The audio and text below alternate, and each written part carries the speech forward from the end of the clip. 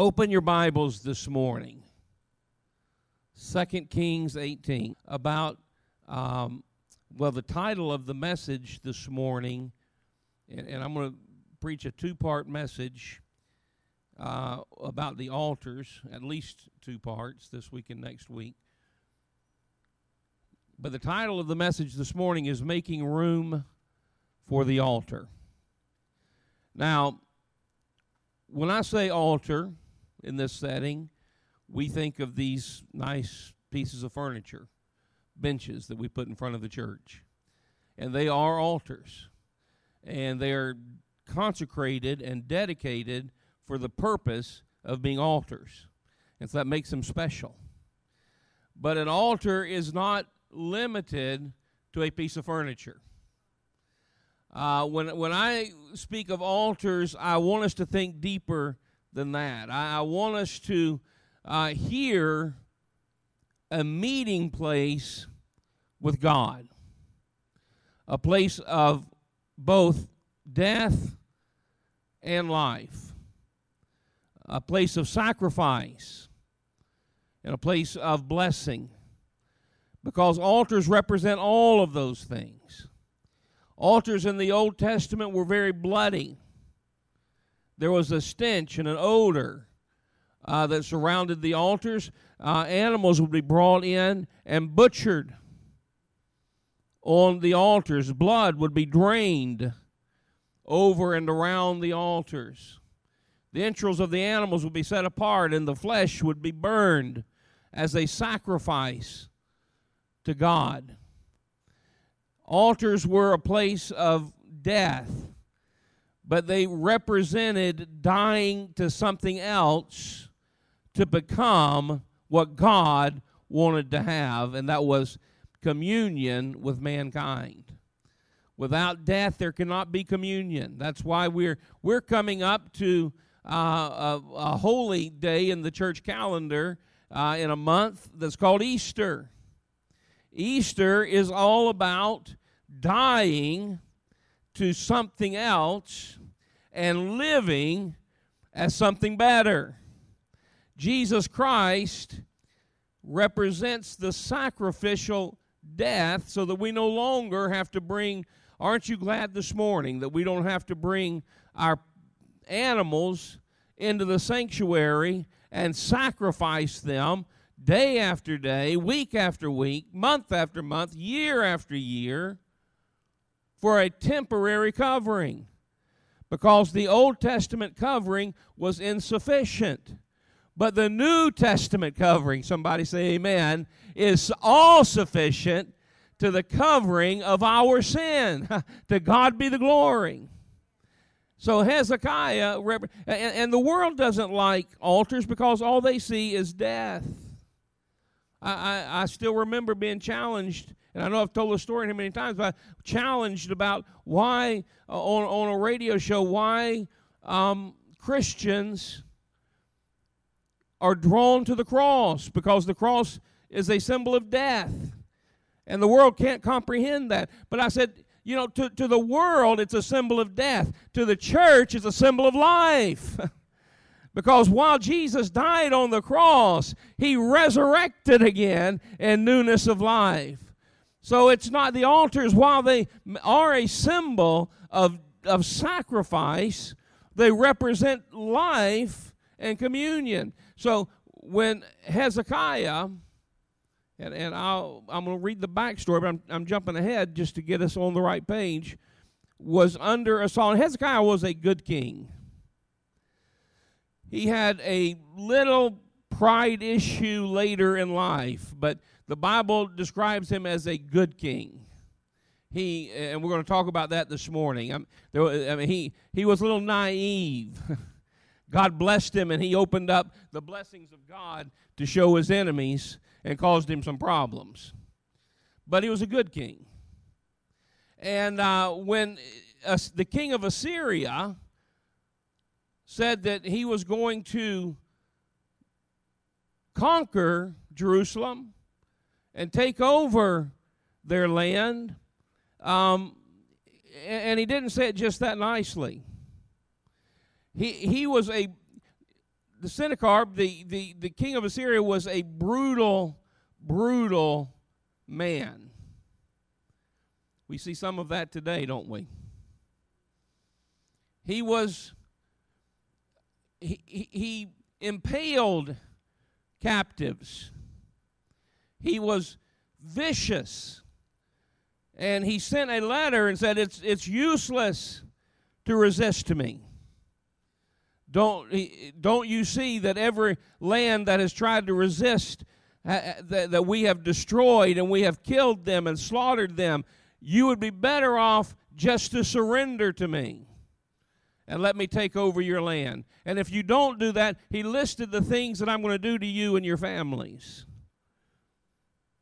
Sent that in a letter that was read to King Hezekiah. In fact, when his leaders came in to talk to the leaders of Israel, the leaders of Israel requested, speak to us in Arabic. We understand Arabic because we don't want to bring fear to those that are around listening. And they turned around and yelled out in Hebrew their threats because they said, we want everyone to know what we're going to do to you. And then he sent a letter to Hezekiah. Hezekiah took the letter from the enemy, and the Bible says he laid them on the altars before the Lord. In essence, what Hezekiah was saying is, Lord, the battle's not mine, it's thine. I cannot defeat this enemy. He's stronger than I am. Their military is greater than ours. Their people are far more numerous than ours. We cannot withstand this enemy in our own strength. How many has ever come against an enemy that you couldn't handle in your own strength? There's reports that come in from the enemy that says that your family's going to fall apart, your health is going to deteriorate, you're not going to survive this, you're going to lose your job, you're going to lose your home. And looking at them, and you look at your ability and say, well, I don't have any ability to stop this.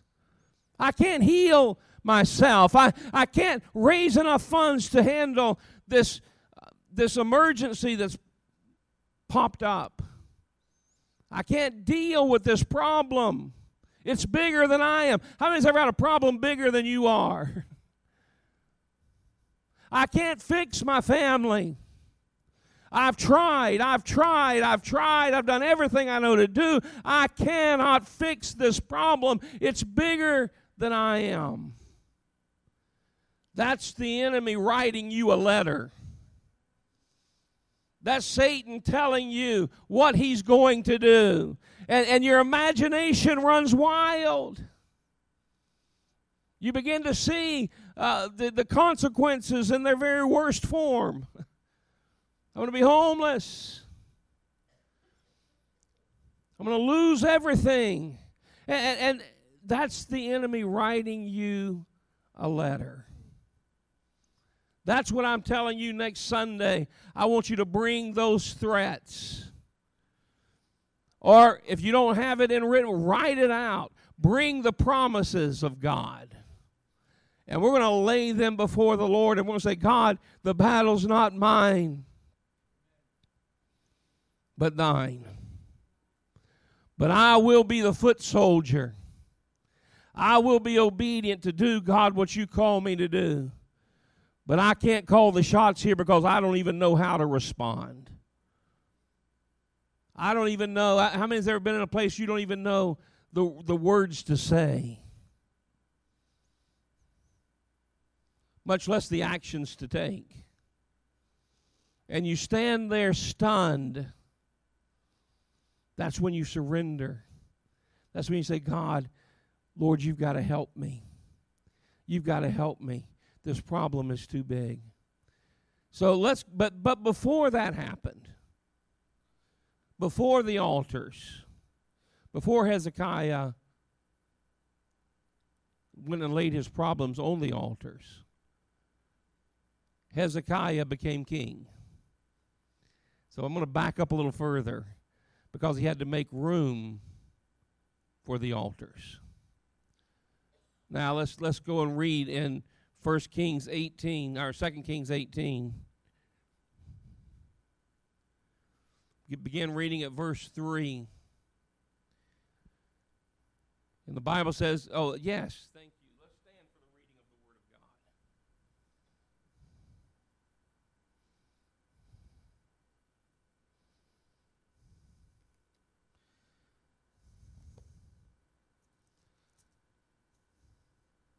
And the Bible says, and he did what was right in the sight of the Lord, according to all that his father David had done. He removed the high places, and he broke the sacred pillars. He cut down the wooden image.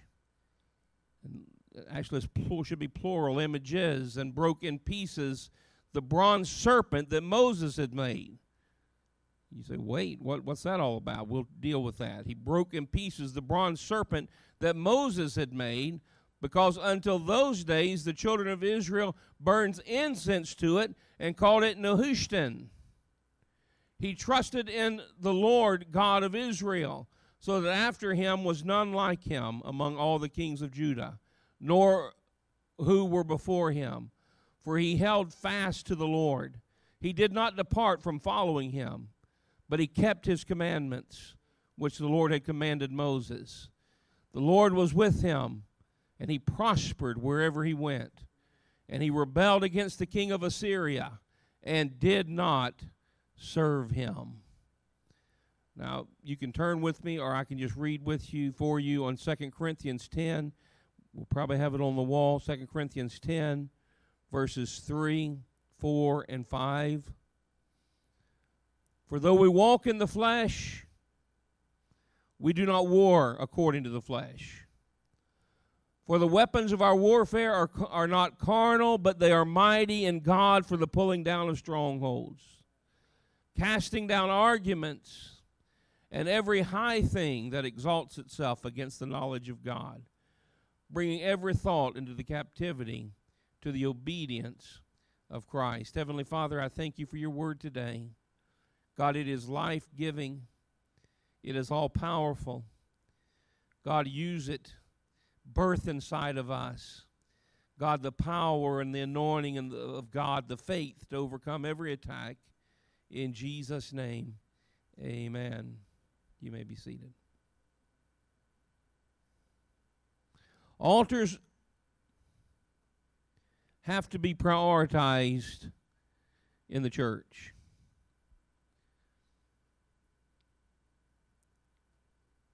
Again, I want us to be careful what you're hearing. The furniture itself is not the priority, but the meeting place with God. We bought a few pieces of new furniture and chairs and carpet and considered buying new altars. But our altars have history. A lot of us have shed tears over those altars. A lot of us have prayed and seen miracles happen around those altars.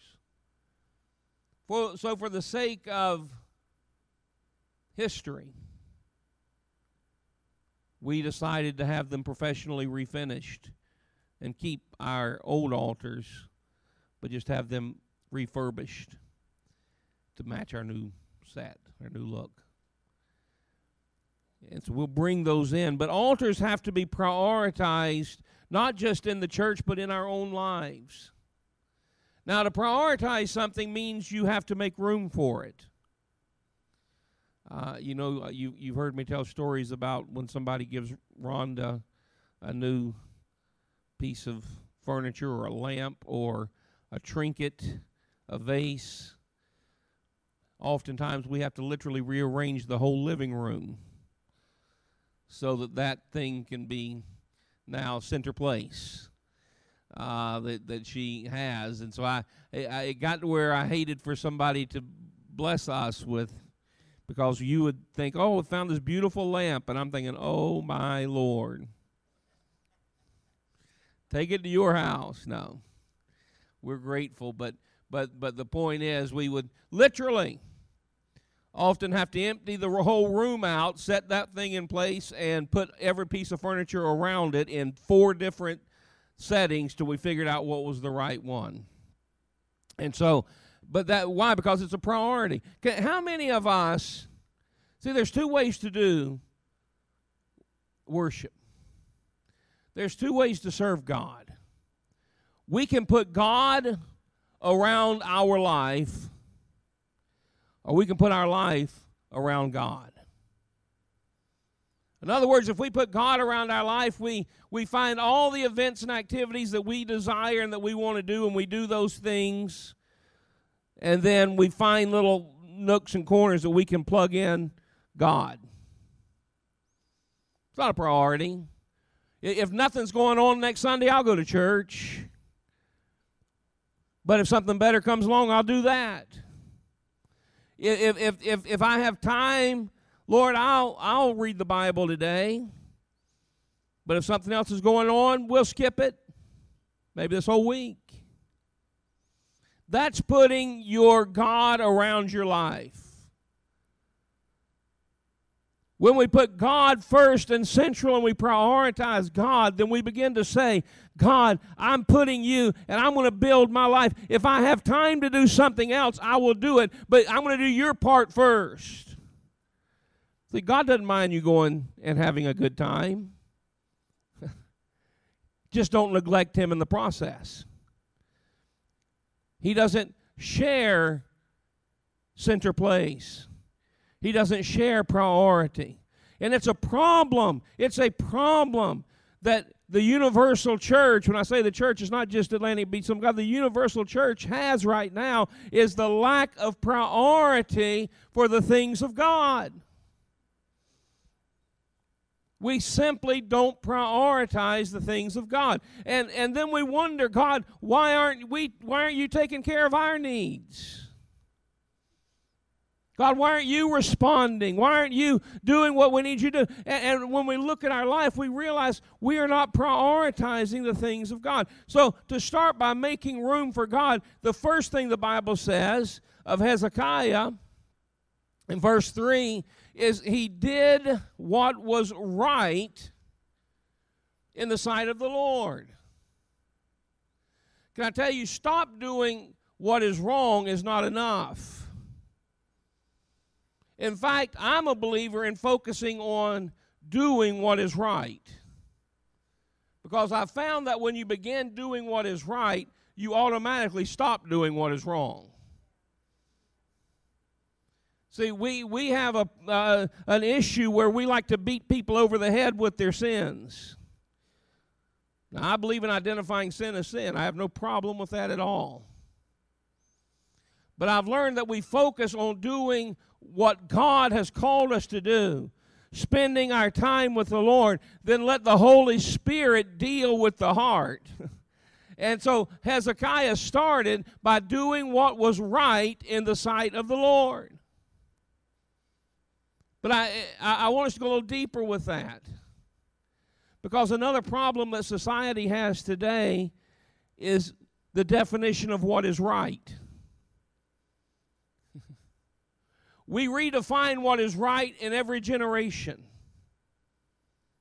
What was right or wrong 50 years ago is right now. So I like that he said he is doing what is right as David did. In other words, by the traditions passed down to him. Paul teaches us in the New Testament the things that you see me doing, the things that the elders and that have been passed down to us have been doing, the teachings that we have been teaching. Believe these things. In other words, trust the Word of God. And if something comes in contrary to the Word of God, it is wrong. And I don't care how many people tell you that it's right, if it doesn't line up with the Word of God, it just doesn't fit. Quit redefining in every generation We've made life so crazy and complicated. Insanity. If it was right to spend time in the Word of God 100 years ago, it's right today. If it was right to go to the house of the Lord and worship God 50 years ago, it's right today. If it was right to put God first in your life from time, beginning of time till now, it's still right today. Prioritize the things of God and quit trying to figure out, well, yeah, but times are different, Pastor. Oh, it was easier. How many's ever heard that? It was easier when we were kids. It was easier because your mama beat your butt and made you go to church.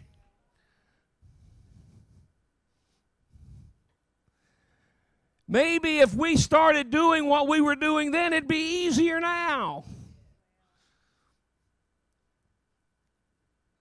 I know y'all are here, so you're all saying that's good, and I'm really not wanting to come across as fussing. I'm not talking about doing I'm talking about doing what is right, what you know to be right. You get up every morning, you've got a choice. What am I going to do today? I'm going to choose to do what is right. You know, I'm going to choose to forgive. The older I have gotten, the more the Lord has dealt with me on that. There were times in my life, I'll be honest with you, I felt it was all right to hold grudges. But the Holy Spirit has just been... And I realize that's not right. I have to forgive. I read, and you've heard it probably before, but holding a grudge is like taking poison and waiting for the other person to die. They don't care. So forgiveness. But these are right things to do. We have to choose every day. I'm gonna and let me help you out so that you don't feel too beat up. Some days you're going to mess up and you're not going to do everything right. If you don't believe me, ask your wife.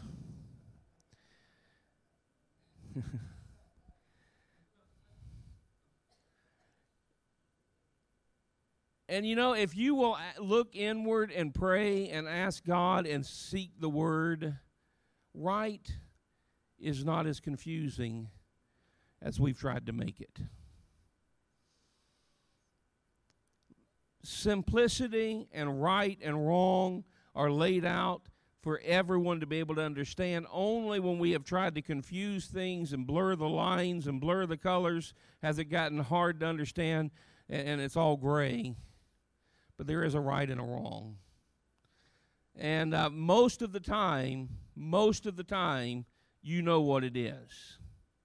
So quit redefining right based on generation. Secondly, making room for high places is all about, making room for altars is all about removing high places. This cannot be accomplished in our strength alone. I want to define high places for you. Now, they were talking about places of worship, and the Israelite people had intermarried, and they had brought in gods from all other religions. They still had Jehovah. He was one of many gods. Can I tell you, if Jehovah's one of many gods, he's not God at all in your life.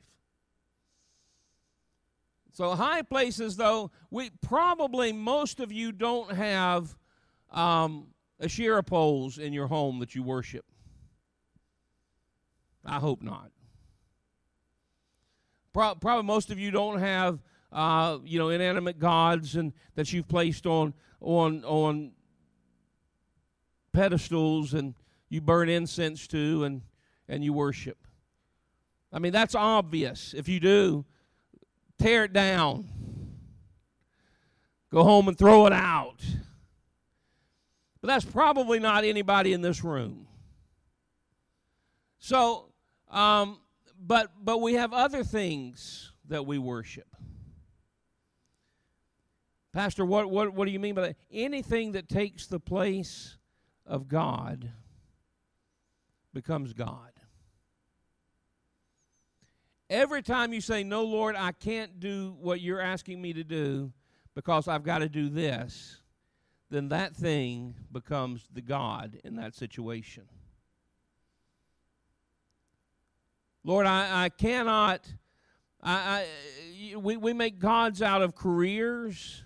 We make gods out of entertainment. We make gods out of people. We make gods out of all kinds of things. Now listen to me. God knows you need a job. And God knows you have to work. So I'm not saying, well, then I just need to quit work and worship God full time. First of all, you ain't going to do it. I mean, you might quit work. Secondly, that's not what I, and there are times, hear me. Now, you don't hear many preachers saying this, but I'm going to tell you, there are times that you may have to even work on a Sunday. But that needs not be the, if I want to be careful there, but I don't want to give anybody excuses, but I don't want you to feel condemned or convicted, because sometimes that Jesus said, if your ox is in the ditch on the Sabbath, pull him out. Don't let him sit there and drown. And there are times that you have to, but I'm talking about if your career has constantly taken all of your time of worship and you never have any time to serve, then that career has become a god in your life. 70, 80 hours a week, 60, 70 hours a week, and you've got time for nothing but that, and I can't read the Word of God, I can't study, I can't be in worship, I can't do it. I got to wake up early, I got to go to work. Listen, prioritize God first. Do all things in reason, amen? So the first thing Hezekiah did is he went and he tore down the high places. In fact, when the king of Assyria came against him, and he told his people, now we're going to just worship the God of Israel in Jerusalem. We're not going to keep this nonsense of praying to the fertility gods and praying to the rain gods and praying to all of these other things. We're just going to worship God because there's only one true God. And so when Assyria came against Hezekiah and the people, he told them, are you going to tell me that your gods will deliver you? Didn't Hezekiah tear down all of your gods? But what they needed to do is be able to stand up and say, look, Hezekiah tore down a bunch of wooden images, but our God was never built by man's hands and cannot be torn down by man's hands. So Hezekiah could not tear down my God. And I want to give you a word this morning. The government cannot tear down your God because the government did not install your God. You have to recognize this morning that God is God all by himself. He never comes up for election. He never looks to the left nor to the right. He speaks, and the Word of God is law and authority. You don't listen. I've heard us whine and cry long enough as a church. It's not the government that has destroyed God in society. It's the church that has allowed the God of society to be taken away and replaced. And it's time that the church stands up and says, I will worship my God. I don't care what you say. I don't care what you do. Elijah said it this way, you worship who you want to worship. As for me, actually Joshua, as for me and my house. Actually, Elijah did say a similar thing to the people of Israel. Choose you this day whom you will worship. But listen, we need to make a decision. What are we going to teach? What are we going to believe? What are we going to prioritize?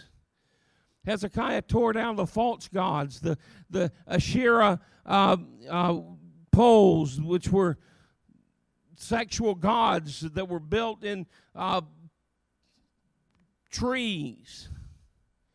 Weird stuff. Rocks that people worshipped.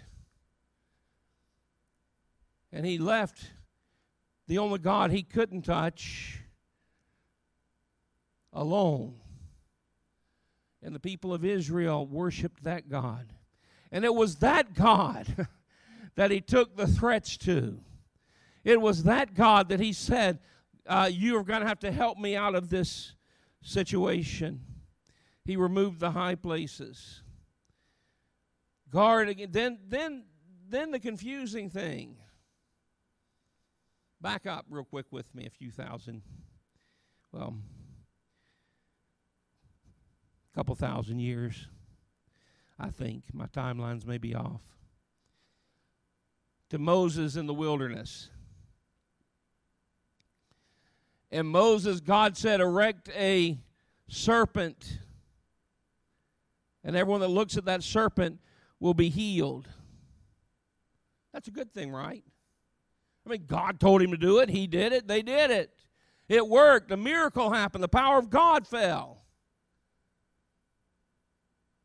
So when you first read that, you realize that he also says that he tore down the serpent that Moses had erected.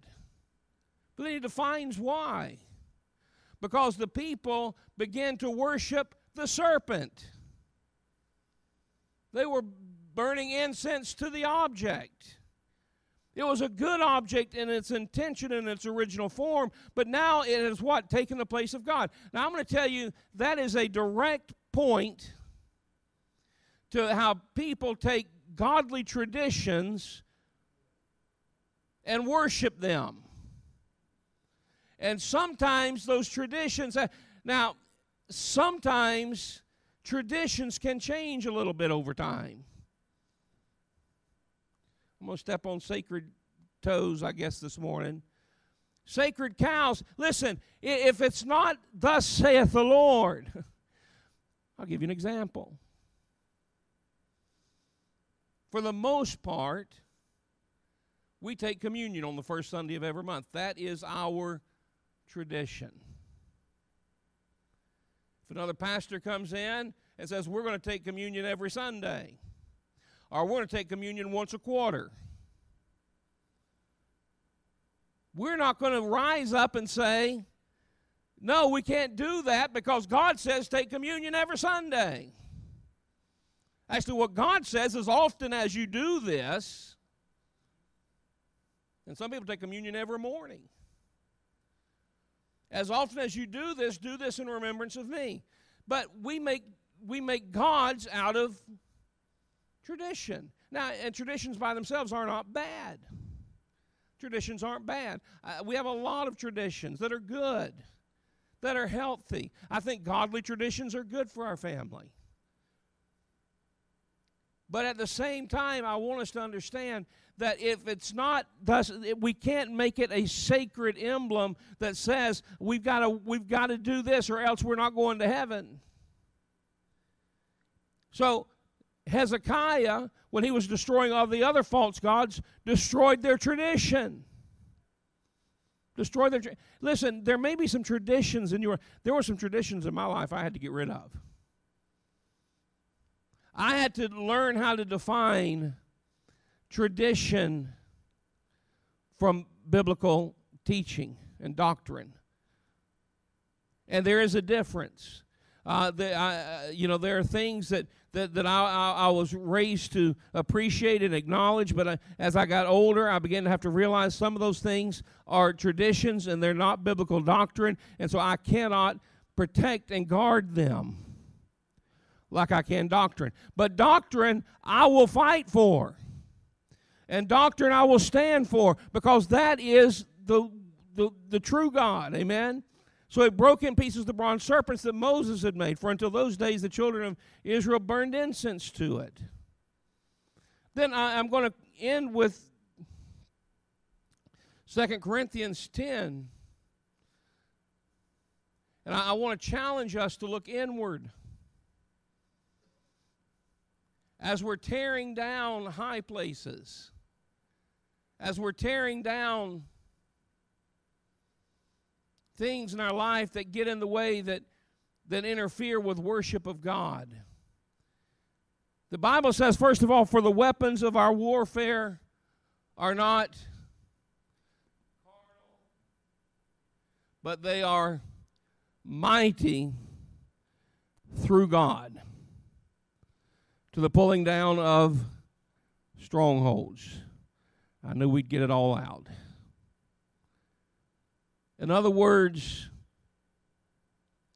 you cannot decide in and of your own strength to tear down high places.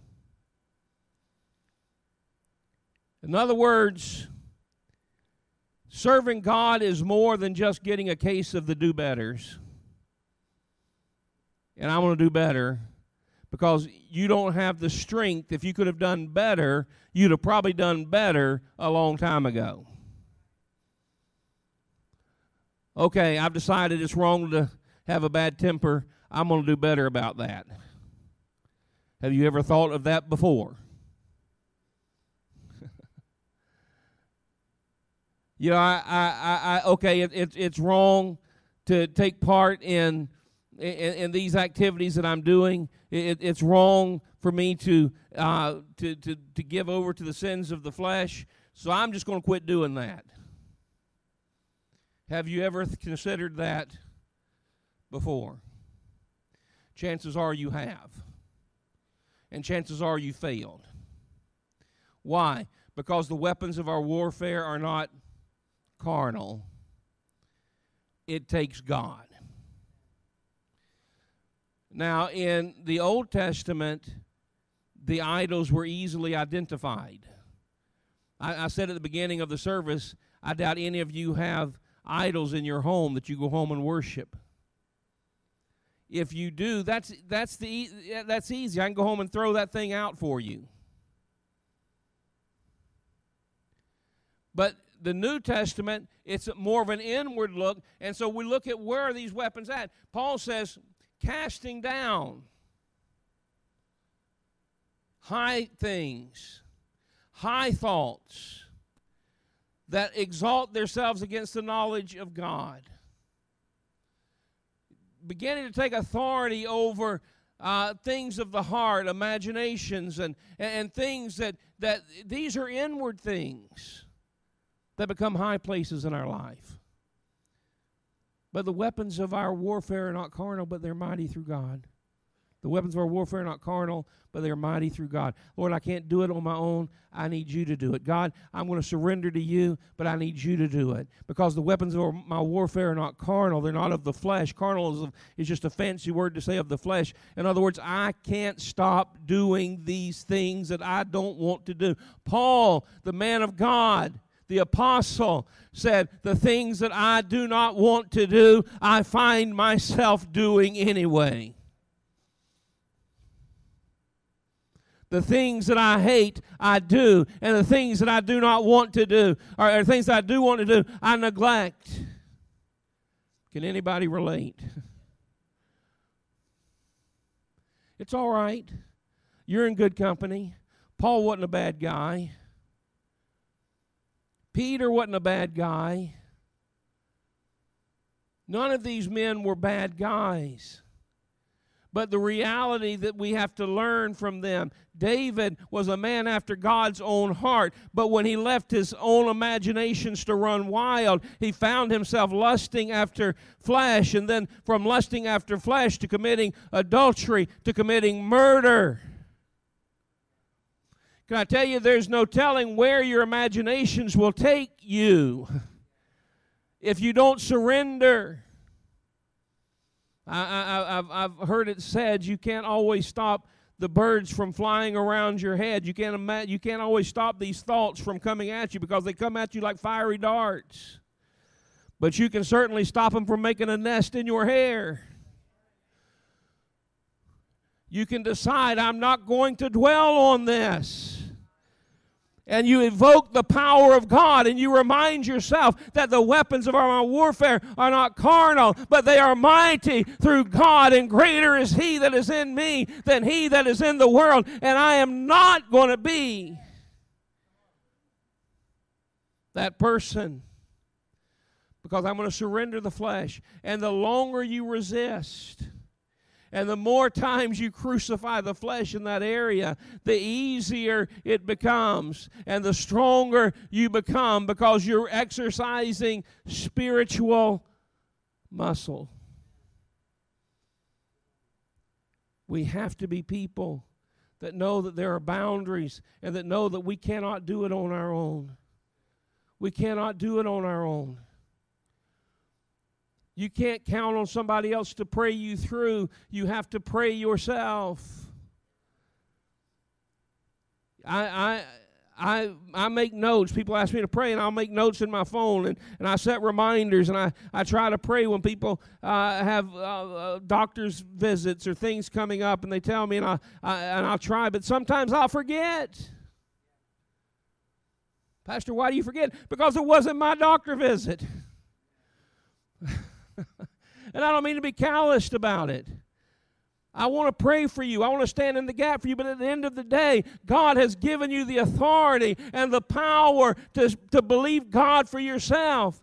I cannot fight every demon that you have to fight. You have to learn to stand, and God will stand together. I'll join with you, but I cannot fight your devils for you. I'm doing all I can to fight them off of me. But I'll stand shoulder to shoulder with you. I'll believe God. We've got some people right now that are going through some tough spaces. We've got some people right now that are standing in some tough times. I'm planning on going out this afternoon and visiting one. Why? Because I'm standing shoulder to shoulder. I'll be there with you. Why? Because when I'm going through my tough times, I need some brothers and sisters that will come stand beside me. But at the end of the day, when the lights are turned off and everybody else is going home and everybody else is at dinner and everybody else is having a good time, it's me that has to stand there and fight against that thing that the enemy is throwing at me. And God has given me the power and the authority, because the weapons of my warfare, they're not of this flesh, but they are mighty through God. They're found on my knees. They're found at the altar. They're found reading the Word of God. Mighty through God.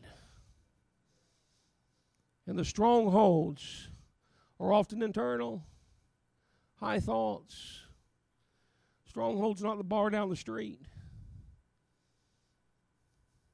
It's the spirit inside of you that makes you want to go to the bar down the street. There's the stronghold. We can burn down that bar, but if we don't do anything with that spirit, they'll build another one back. We can protest the bar, and they'll put it on the news and get more attention than anybody else has ever had, and they'll be filled to the capacity. Why? Because we're fighting in the flesh. Or we can get on our knees and we begin to pray for the people that are in bondage to alcohol.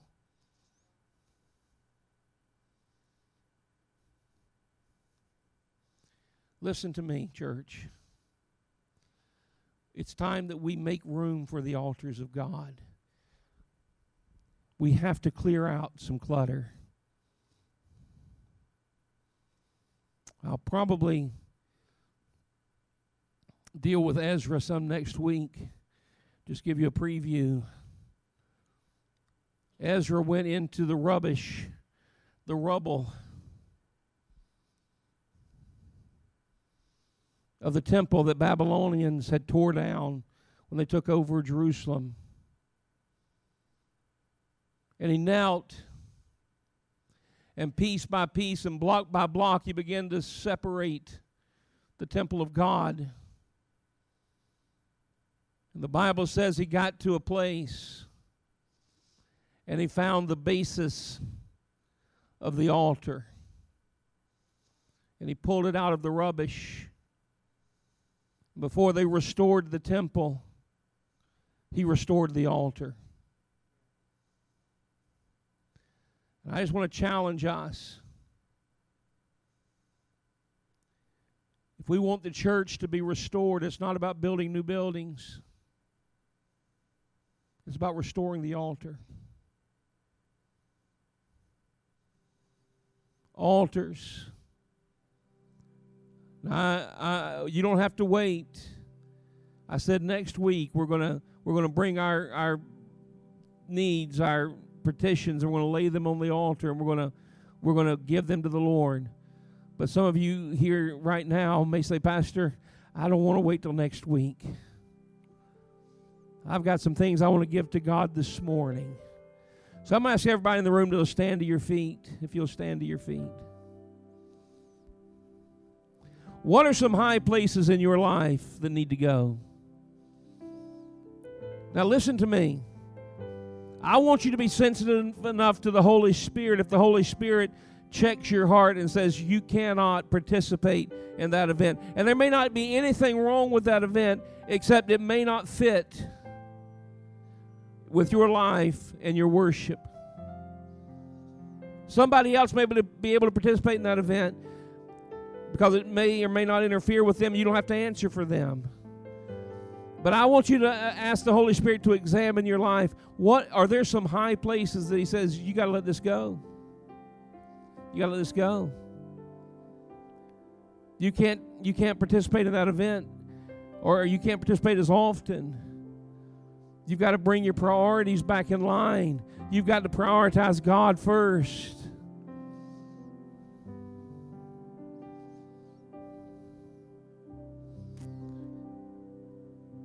Are there some thoughts that you just allow to run rampant in your life that the Holy Spirit says, you know that's not pleasing to the Lord?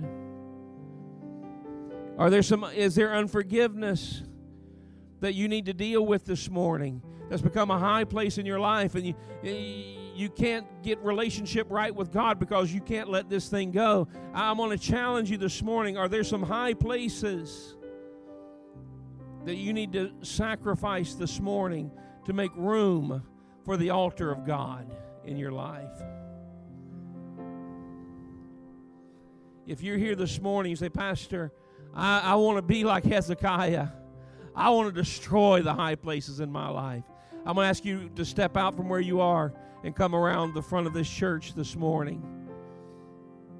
There's some things in your life that you say, Pastor, I'm going to let this go. I need help, though, because the weapons of my warfare, they're not carnal, but they're mighty through God. I can't do it on my own. I need help. Would you step out from where you are and just come to the front of this altar, or the front of this church this morning?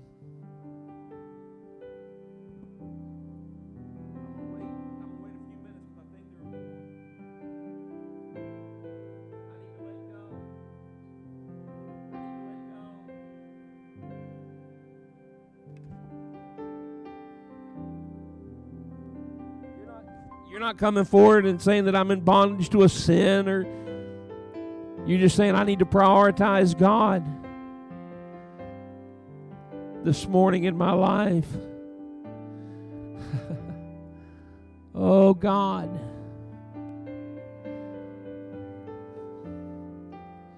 I was praying and weeping over my family this morning.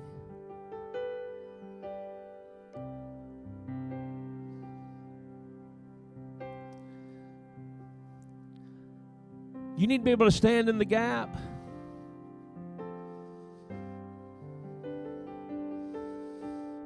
Hallelujah.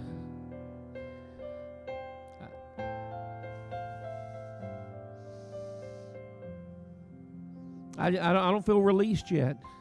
I feel like the Lord's wanting me to wait.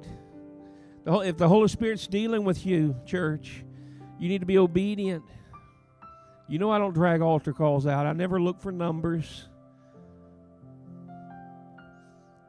But I think the Holy Spirit's dealing with a heart this morning, and you need to respond. If that's you, God wants to meet you. God wants to meet you.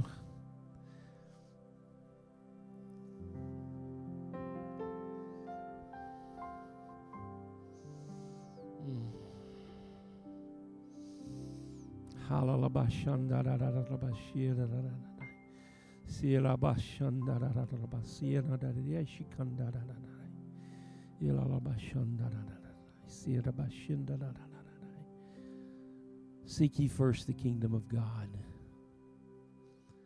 and His righteousness. Seek me, saith the Lord. I am your God. I pleasure in your pleasure. I celebrate in your joy. Look to me. I am not your enemy. I am your God. I am a friend. I am a brother. I am a father. Look unto me.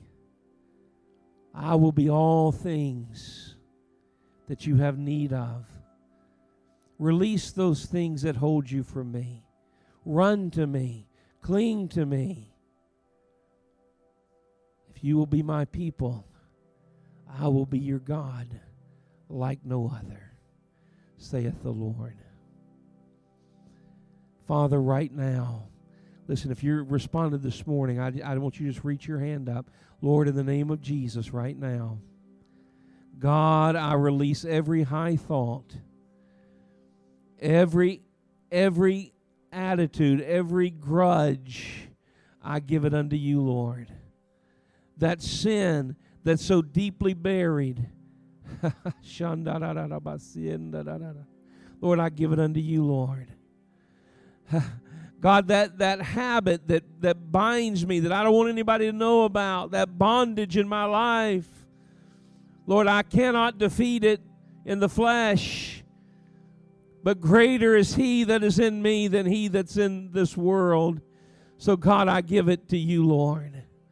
The battle's not mine, but it's thine. Oh, Lord. God, we lay it before you this morning. In Jesus' name. In Jesus' name.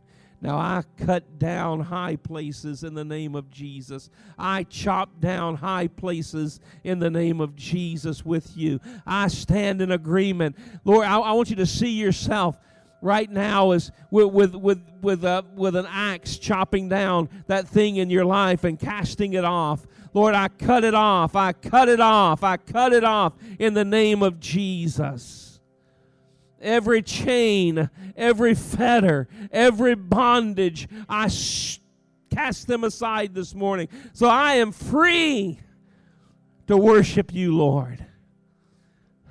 Lord, I will do what is right. God, as you enable me, Lord, I will do what is right. I will prioritize you. Lord, I know me, so I'll probably mess up sometime. But Holy Spirit, I'm asking, Lord, that you will help me and that you will be my strength. Oh, Father, in the name of Jesus right now. God, help me to prioritize the things of God. Put first the things of God and your righteousness. In Jesus' name.